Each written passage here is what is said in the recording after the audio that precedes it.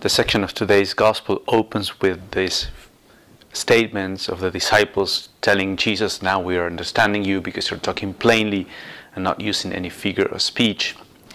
And this is a theme that comes back several times, that Jesus says, when you have grown and you have, on that day I will not need to use figures of speech.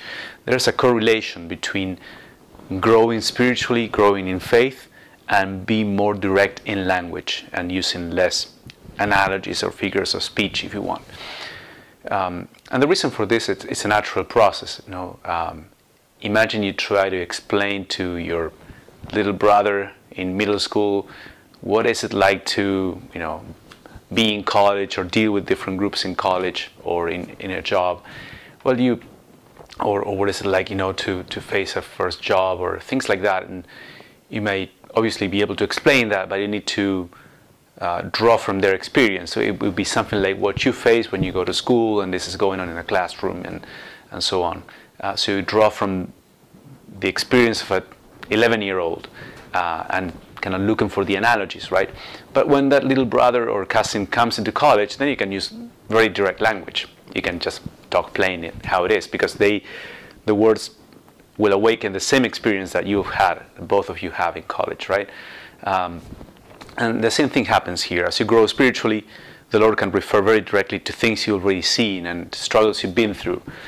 Whereas when you're beginning in the journey of faith, He needs to use more of a human analogies so as to kind of compare what is it like.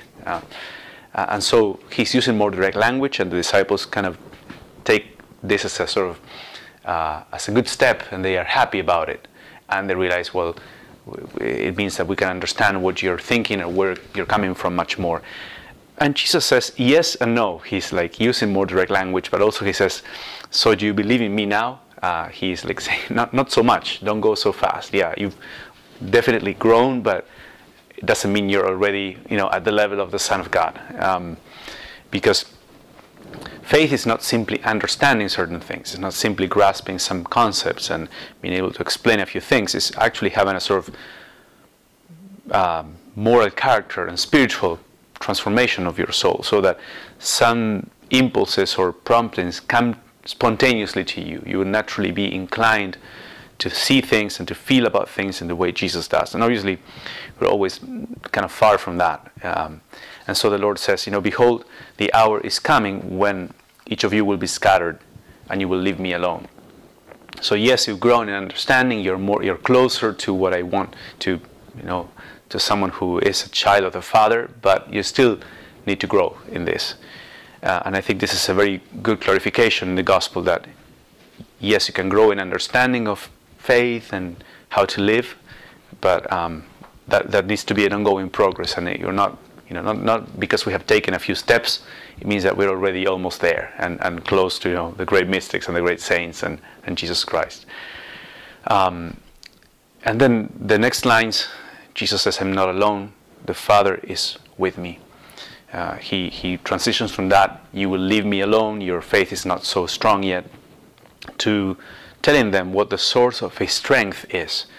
The Son of God is, always emotionally strong in His identity and not doubting His path, not insecure, because He's grounded in the Father.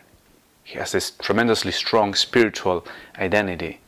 He's rooted in the Father's love and providence. And that's kind of the source of His strength. It doesn't come from people praising Him. It doesn't come from the numbers that follow Him. It doesn't come from the fact that the powerful, bow to Him or anything like that. So He's always strong, no matter what is going on. And that's set by Him so that we can also start to lean more on God. That our strength is not placed so much in, I did well in my exam, I passed this job interview, or everybody around me is so happy with me. Obviously those things are to some extent important in life, but the Lord is saying, your ultimate strength and identity cannot come from human approval and esteem and success in different things. That's a sort of unstable identity. And finally, because you will have that, if you achieve that identity in my Father, you will have peace. That peace of being in union with His will, with His mind. So what is, where are you in your spiritual journey? What steps of growth have you noticed in yourself? But maybe what are the areas in which Jesus is pointing to steps that you still need to take? What is the source of your identity and your strength? Are you more rooted in the Father, even though you go through trials or things that can bring insecurities to mind?